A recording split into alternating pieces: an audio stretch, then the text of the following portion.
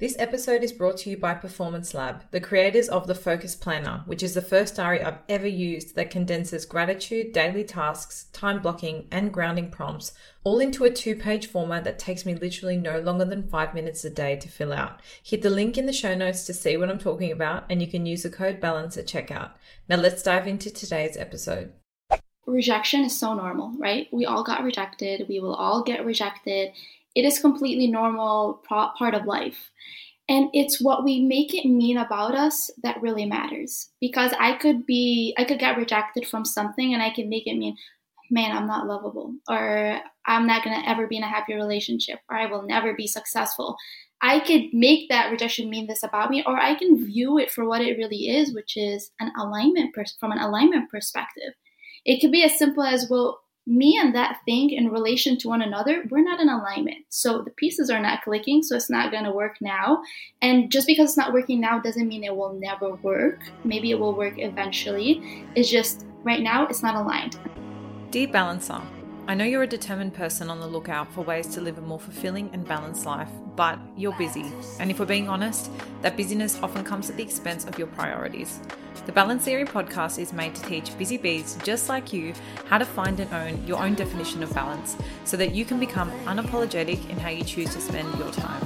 I'm your host, Erica, and together, let's find your unique balance.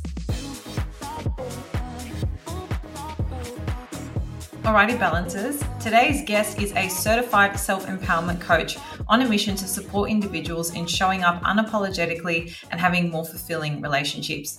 She uses mindset and embodiment work and represents what I would call all things self-love. I instantly connected with her mission when I came across it online. So I'm really excited to have Nora on the show today. Nora, a warm welcome to the Balance Theory podcast.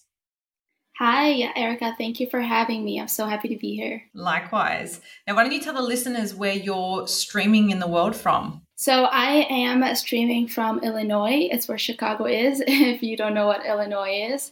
Yeah. Beautiful. And I know I've given away a little bit in the intro, I guess a little bit about what you do, but for people who don't actually know what a certified self-empowerment coach is all about, can you give us a highlights reel of the work you do? What does that involve?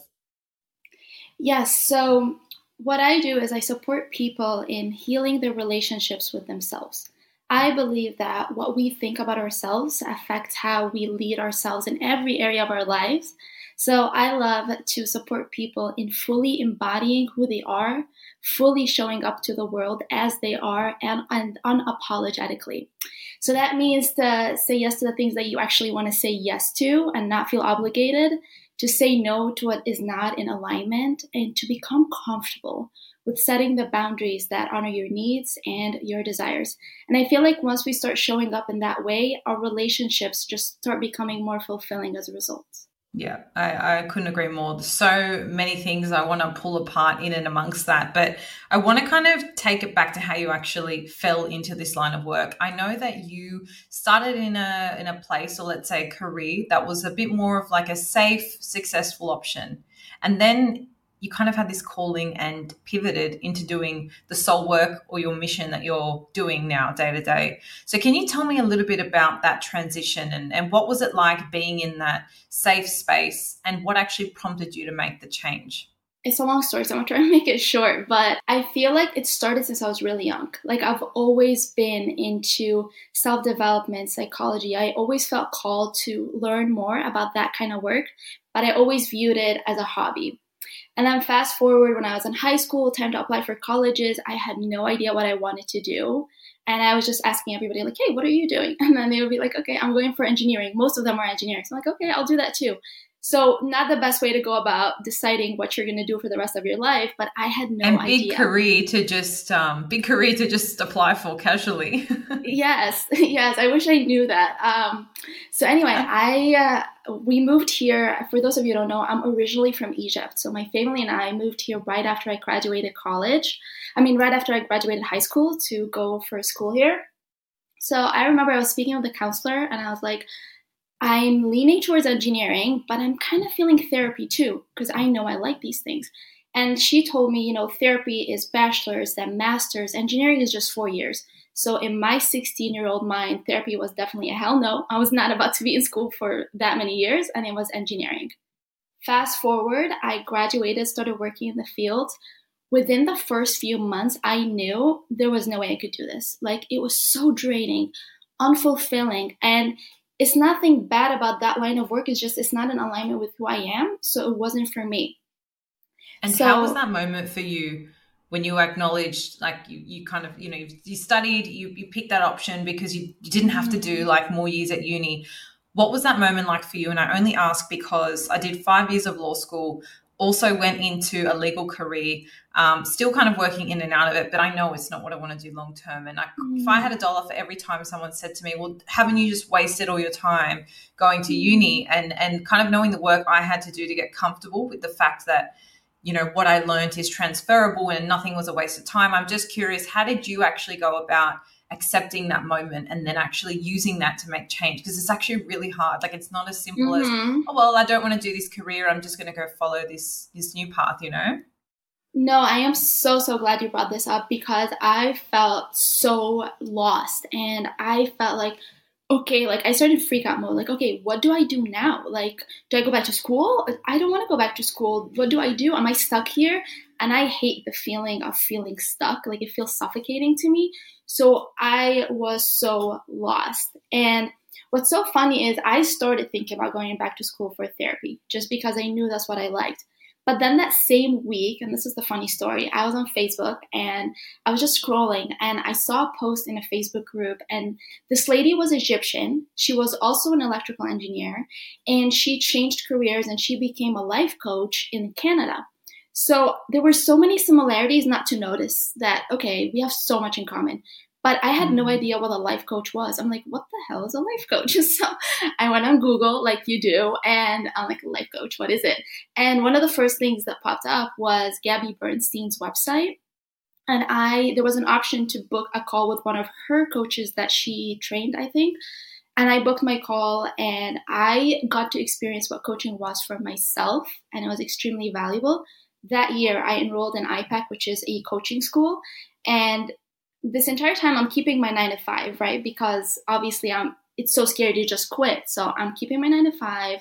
I'm doing my coaching on the side. And I realized that I'm starting to feel really comfortable now in my 9 to 5 because I've been doing it for some time. It's starting to become my safety, my security, my stability. Coaching now is becoming scary, right? Because it's new. I have no idea how to do that. How do I even start a coaching business? So I found myself procrastinating a lot because I was so scared of just jumping ship. And the idea of, one day I'll do coaching, let me keep going. Anyway, so the more that I procrastinated, the more my job became uncomfortable. I started getting really stressed out, overworked, and reached to up till December of last year, I became extremely burnt out that I felt like I could not go another day at this job. It had become so uncomfortable that I can't stay here anymore. So December of last year, I made a plan of how I'm going to start leaving this job, opening doors to my coaching officially. February of this year, I quit my job and officially opened doors to my coaching business. Well, congratulations, because I know, I mean, when you listen and hear and think a couple months transition, but I know how much in your mindset it takes to leave an industry and completely put yourself into something else, especially when that means a pay cut, when that means reforming your identity, kind of reshaping everything you thought about, your existence, your purpose, all these things. But I'm really grateful you did. Otherwise, we wouldn't be sitting here having this conversation. And, I would never have come across your page. So all good things. And you said one thing, which is an experience I've felt only this year. And that's the experience of feeling lost. Now, for me, it was like, go to school, go to uni, get a job. That trajectory was quite clear. But the move to Dubai for my fiance and I was to really pursue our passions and find ourselves. And in theory, that sounded great. And then we got here and I was like, oh my God, like I feel so lost. And it was so, so uncomfortable. And so I'm just curious in your, I guess, this last year working with people and working as a coach, have you coached people through the feelings of being lost? Now that might be they feel a bit disconnected in what it is they're doing, or they have a calling to something else, but it's very uncomfortable and they just can't even see the bridge to get there. And what tips do you kind of have for people to just start making sense of that lostness? Because it can bring with it so much uncertainty, which can be a really, really unsettling feeling. Yeah, so feeling lost did come up, and it came up with someone who is actually also going through the same thing I went through. They have a 9 to 5 and they feel called to coaching and they want to move from that to coaching. And it is also that it's all about that feeling of I'm leaving my security, I'm leaving my stability, I'm leaving what I know to pursue something that is totally new. And the thing is, now I know that. I didn't know it when I was going through it either, but now I know that our ego loves what's comfortable, what's familiar, what's safe. So the second we're about to do anything that we have never done before, we start getting scared because it's not familiar. So our ego views that as a threat to our safety and our security. And I feel like when we are in that situation, it's so important to treat ourselves compassionately, to understand where are we right now? What are our thoughts? What are our fears? Acknowledge them. And to realize that it's not really about letting go of that fear to move forward, but it is to feel the fear and to keep moving anyway, because fear is so normal and it's a part of the process. And to take the action that is aligned with your authentic desire, regardless of how small that action is. Because when you take that action, you start to build confidence within yourself. Like, hey, it's not that bad. I could do this. One step at a time. You look back and you're like, wow, I've come a long way. Yeah, absolutely. I'm really glad you brought up that fear, because I think sometimes people think, well, once you're confident, you don't feel that fear. But in my opinion and my personal experience, every time you try something new, you're faced with that fear. And for me, it's been a process of reframing. So rather than almost expecting like every time I do something, it's going to go away, I now expect the fear. But to me, it's a sign to say, hey, you haven't done this before. Of course, it's going to feel uncomfortable. Of course, it's going to feel unfamiliar. And just by simply reframing that, it doesn't make the fear any more comfortable, but it just helps from a mindset point of view to kind of accept it and let it exist in your life rather than resist it. But you did bring up the ego, which is something I wanted to dive in and speak to you about.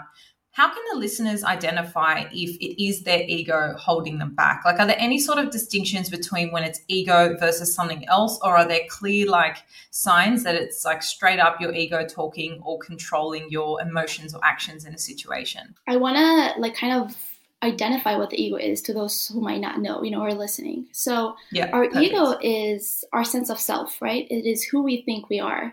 So our ego is the lens through which we see the world in relation to ourselves and other people. And it's also the aspect of us that separates us from everything else around us. But what formulates our ego is every life experience we've had and every observation we've had. That formulates our ego. So our ego could serve us and it could also hold us back. And the funny thing is, it holds us back when it's trying to protect us. And it tries to protect us when it views something as a perceived threat to its existence, to the ego.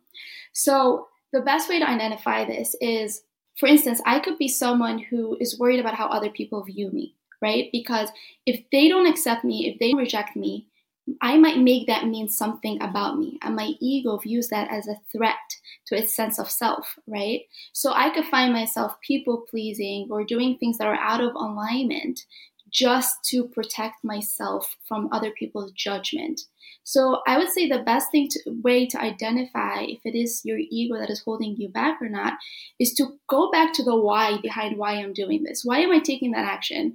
Why am I being too nice? Is it because I genuinely am nice and I'm expecting nothing in return? Or is it because I really want them to like me? Once we identify the why, it lets you know what beliefs you have. And if we are operating from a place of fear of, you know what, I'm scared they're not going to like me. I'm scared I'm not good enough for the job. I don't know how they're going to see me. And I'm doing these actions for them to like me or accept me, then I know it's coming from a place of fear. Versus if I'm doing what I'm doing because, you know what, I love people and I love to help, so I want to do this for you. Or I feel so called to this job, so I'm going to go for it. Even if they reject me, so what? I'm going for it. That's when you know your ego is not holding you back. So it's identifying that there is a fear behind it.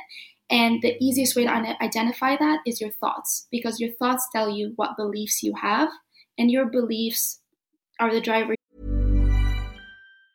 Ready to start talking to your kids about financial literacy? Meet Greenlight, the debit card and money app that teaches kids and teens how to earn, save, spend wisely, and invest with your guardrails in place. Parents can send instant money transfers, automate allowance, and more. Plus, keep an eye on spending with real-time notifications. Join more than 6 million parents and kids building healthy financial habits together on Greenlight. Get your first month free at greenlight.com/ACAST. That's greenlight.com/ACAST. Seed of how you operate and how you lead yourself. Absolutely. Very, very well and coherently explained for everybody listening. I like that you've brought up and reminded everyone as well that the ego is not always a bad thing. I think when it's spoken about a lot, without context, it's kind of always seen as this demon, this controlling thing. But biologically, it has a protective mechanism and it has its role and its place. So I'm glad that you've brought that up. Now, for everybody listening, right, if they're in that position where they're trying to work out if they're coming from ego and they drill down and they drill down and they get to that core, that belief, and they can identify, okay, yep, that's my ego because it's coming from a limiting belief or, any self-doubt, things like that underpin, I guess, the ego kicking into response, kicking into protective and overdrive. Where to from there? How do we go about working through the ego and saying, hey, this actually isn't a threat and this is something we want to do? How do we, I know there's only so much you can share within the scope of this podcast. And of course, that's why there are professionals like yourself that do the work you do. But just on like a high level, what's the process of undoing that or breaking through that?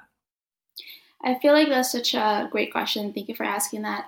I would say the first thing is, after identifying it, is challenging it. Like, where did that come from? Why do I believe that? And most likely, like on a deeper level, we have experienced or observed something that made us feel like whatever it is we're scared of is not safe. So our ego is trying to protect us from it. So just knowing that you created that fear within yourself, which means you can also break that fear. So you challenge it. Like, where did it come from? And then to try to show yourself evidence of how this belief that you have is not true. So for instance, if someone has fear of success for whatever reason, you could see that there are people who are happy and are successful and keep seeing proof of that. If someone is afraid of failure, knowing that failure is only a stepping stone towards success, like we've seen Oprah and J.K. Rowling, I'm sure they've all got rejected billions of times, and then they might have perceived it as failure, but they kept going and they made it. So there is proof everywhere that our fear is not true because it's a fear that we made up. Someone else does not have that fear. So to challenge it, find proof everywhere around you that contradicts that belief, and to intentionally, so because all these things were taught or were formulated at such a young age, it might need some effort to change that belief. So to intentionally start challenging the belief, start taking action that contradicts what you would usually do as a result of that belief, and do the complete opposite, because now you're unlearning whatever it is that you believed and you're starting to learn new beliefs. And the more that you operate from that new belief, the more that it becomes familiar, the more that it becomes your second state of being. Yeah, absolutely. And I'm glad you sort of expanded on that and gave us the impression that it's like an ongoing process, because I feel like I've had an experience in the past and even more recently where I've had a belief that I've challenged and I've worked out the source of it, where it's come from. I've acknowledged it. I've taken action to prove to myself that it's not the case. But sometimes you can feel quite stuck in a bit of a loop of being there.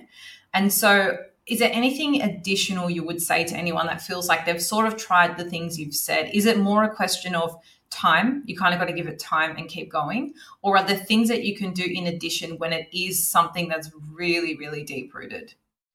Definitely time is a given with that, because it's something that's it's formulated when we're so young. So to get rid of something that is now a part of who we are, it's going to take some time. It's going to take some effort. And there are so many tools to use to kind of make that process a little bit faster of formulating the new belief. You could do something like affirmations to keep telling yourself, no, let's say I'm really anxious about something. I could tell myself, I am excited. I'm excited to do this. I mean, they're both on the same emotional frequency. To reframe things, affirmations, hypnosis, emotional freedom tapping, embodiment, using your body to feel safe and to feel comfortable in that thing that you desire or in having what you desire. Because a lot of times we might want things and we don't believe it. Like, we don't believe I can be successful because I'm scared of success. But when I get comfortable and I feel safe in my body, and I know success feels safe, success is fun, and I start training my body to feel safe in success, you don't have that much of a resistance towards success anymore. It starts feeling comfortable. And then you could take the action needed. Yeah, absolutely. And I think that's a good point too, because for anybody who has set themselves goals, is potentially manifesting, if you do have these beliefs, they do act as barriers, because it's almost like you want something consciously, subconsciously, you don't think you can get it. And it's almost like you're self-sabotaging yourself without knowing it. So I think really like in my like practical mind, the action step of getting your body and mind in a place where it's safe and comfortable first, whether that's through, meditation or any of the other tools you mentioned, before you go and start projecting or working or manifesting, I think is a really nice way to get to the core and get more comfortable in who you are. On the note of tools and techniques, for you personally, I know these tools and techniques vary even from client to client that you see, but I just want to know for you personally, when you're having days where you're feeling a bit off, a bit out of whack, a bit out of balance, a bit, misaligned with yourself, what are your go-tos for finding that realignment, for just really grounding yourself? What works best for you? I'd say the first thing is I just sit with myself and I say like, okay, how are we feeling today? And I literally talk to myself. This is like an friend. Internal, like you're literally internalizing in your head, or you're journaling, or it depends on the day. Like some days if I'm even home alone, I would just talk out loud and speak to myself out loud. I'm like, hey, how are you feeling today? And then I get so clear about what it is that I'm feeling. And if it's coming from something or if it's just a random mood swing. And then I found that it's so helpful for me personally to move my body. And when I say move my body, it could be as simple as a stretch, a 10-minute yoga video on YouTube. And once I get in my body, my focus is now on my body, on my breath, on my movement. So I feel like that kind of gets me out of my head a little bit and to move into the body. So it makes me feel better. And then once I'm in that space, I can meditate. Meditation has worked for me. Breath work, journaling, and just doing like a mind dump. It is different every day, but it's a matter of figuring out, okay, like what do I feel like I need right now? And if you don't know what you need, then try any of those tools like moving your body or meditation or mind dumping on journaling. Perfect. And I always say to the listeners as well, it's not about having like one or two tools that it's like they're your go-tos. It's more about knowing the spectrum of things that work, because on different days you may need different things. Like sometimes you're so agitated and filled with emotion that meditating is not going to work, like no matter how much you try it. So putting all that pressure on one tool to work is not always the best idea. So I love kind of that you've suggested a range of things. And I'm always curious to just hear what people's personal preferences are. One thing I came across on your Instagram or your website, I can't remember which one it was, you were speaking about, and I always love a good reframe when we're getting ourselves like to change perspective on something, this idea of rejection. So for everybody listening, I just want you to have a rejection experience in mind so that you can get the most out of the next bit of the conversation. So whether that be a rejection in a professional capacity, a rejection in a romantic or friendship capacity, right? You speak about it as reframing it less of a rejection and more as misalignment. Can you talk to me a little bit about this point? Because I think it has some really powerful insight to offer to arm people with a little bit more confidence to move on from situations like this rather than internalize and feel ashamed of themselves. Yeah, so I feel like rejection is so normal, right? We all got rejected. We will all get rejected. It is completely normal part of life. And it's what we make it mean about us that really matters. Because I could get rejected from something and I can make it mean, man, I'm not lovable, or I'm not going to ever be in a happy relationship, or I will never be successful. I could make that rejection mean this about me, or I can view it for what it really is, which is from an alignment perspective. It could be as simple as, well, me and that thing in relation to one another, we're not in alignment. So the pieces are not clicking, so it's not going to work now. And just because it's not working now doesn't mean it will never work. Maybe it will work eventually. It's just right now it's not aligned. And I like to think of it as a lock and a key. A lock and a key. So I could try to unlock one door with another door's key and it will never unlock. There is nothing wrong with the door and there is nothing wrong with the key. We're just using another door's key. So if I use the same key on the door it's meant to unlock, it will unlock, and they're in alignment, versus the other two were not in alignment. So it's not personal. It really is just a matter of alignment. I think that's really, really powerful because and I love that lock and key analogy, because if you really harness that in a moment of rejection, it's really powerful because you're like, oh, I just got the wrong door, but it gives you that perspective that there is another door, rather than, like you said before, like internalizing and making it about you and viewing it from that lens. I think that is so powerful, and I really don't have anything to add because I think that was just very, very well put, and a really powerful perspective shift for everybody listening who may be going through a rejection at the moment, or just one to keep in the back pocket for any future situation where you may need it. I would love to end on a common situation a lot of people find themselves in, and that's just in general negative energy, whether it's from circumstances, situations, places, or other people. Now, I don't know if I'm an empath, but I feel like I take on people's energy, and I definitely internalize a lot of that myself. So I maybe from a perspective point of view, make the situation, maybe I can take some lessons from, reframing rejection as misalignment. But in a lot of situations, I feel like I really do absorb a lot of negative energy, or I internalize things for longer than what I should.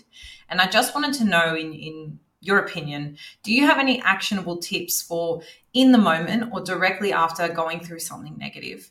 What's best practice or things that are really effective to actually shake and detach from that energy? Because it's one thing to kind of process, journal, reflect, work out how it feels for you. But I feel like sometimes that can really stick around, especially if you've had like a sticky situation with another person and it really like impacts you personally, maybe you're hurt. What are your kind of thoughts on how we can really detach from negative energy that's holding us down?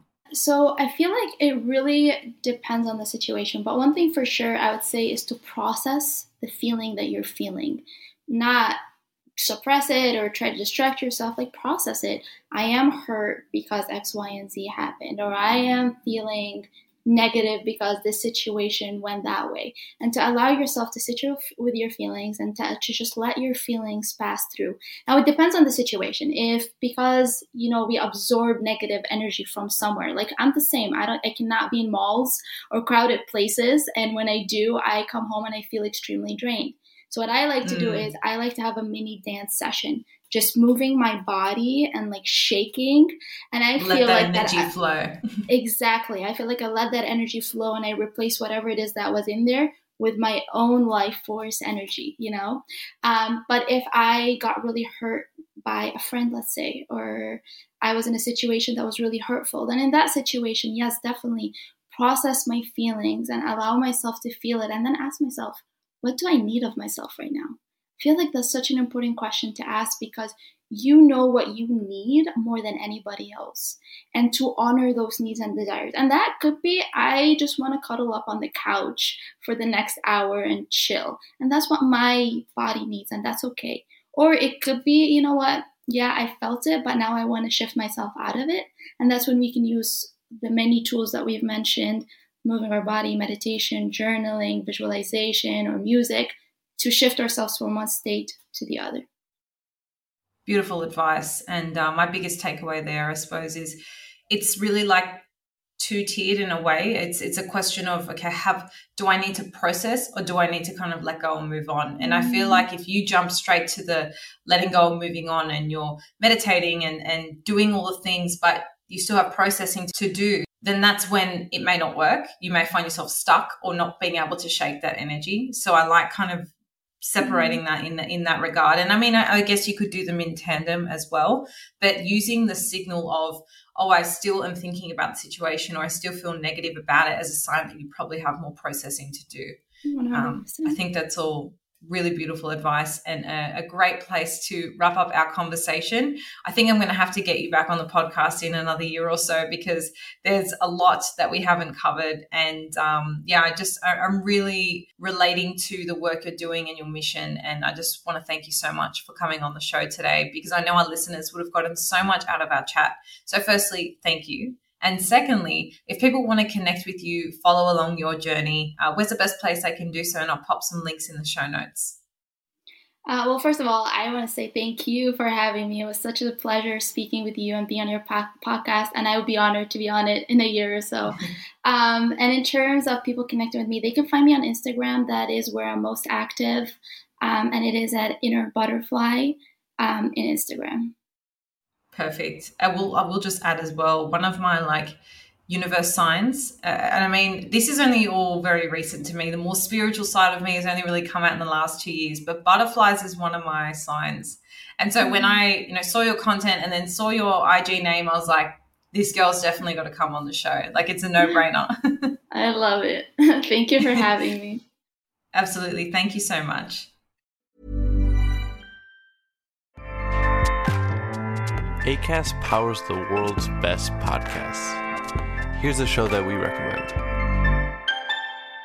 The Real Housewives is a guilty pleasure for most, but if you're looking to not feel guilty about that pleasure, tune in to Everything Iconic with me, Danny Pellegrino, where I break down all the messy moments and behind-the-scenes antics of Bravo's popular franchise. And on Everything Iconic, I also interview celebrity guests like Kelly Ripa, Keke Palmer, Drew Barrymore, Cameron Diaz, and more about their guilty pleasures, their past work, and so much more. So if you're pop culture obsessed and find yourself watching way too much reality TV like me, tune in to Everything Iconic with Danny Pellegrino, wherever you listen to podcasts.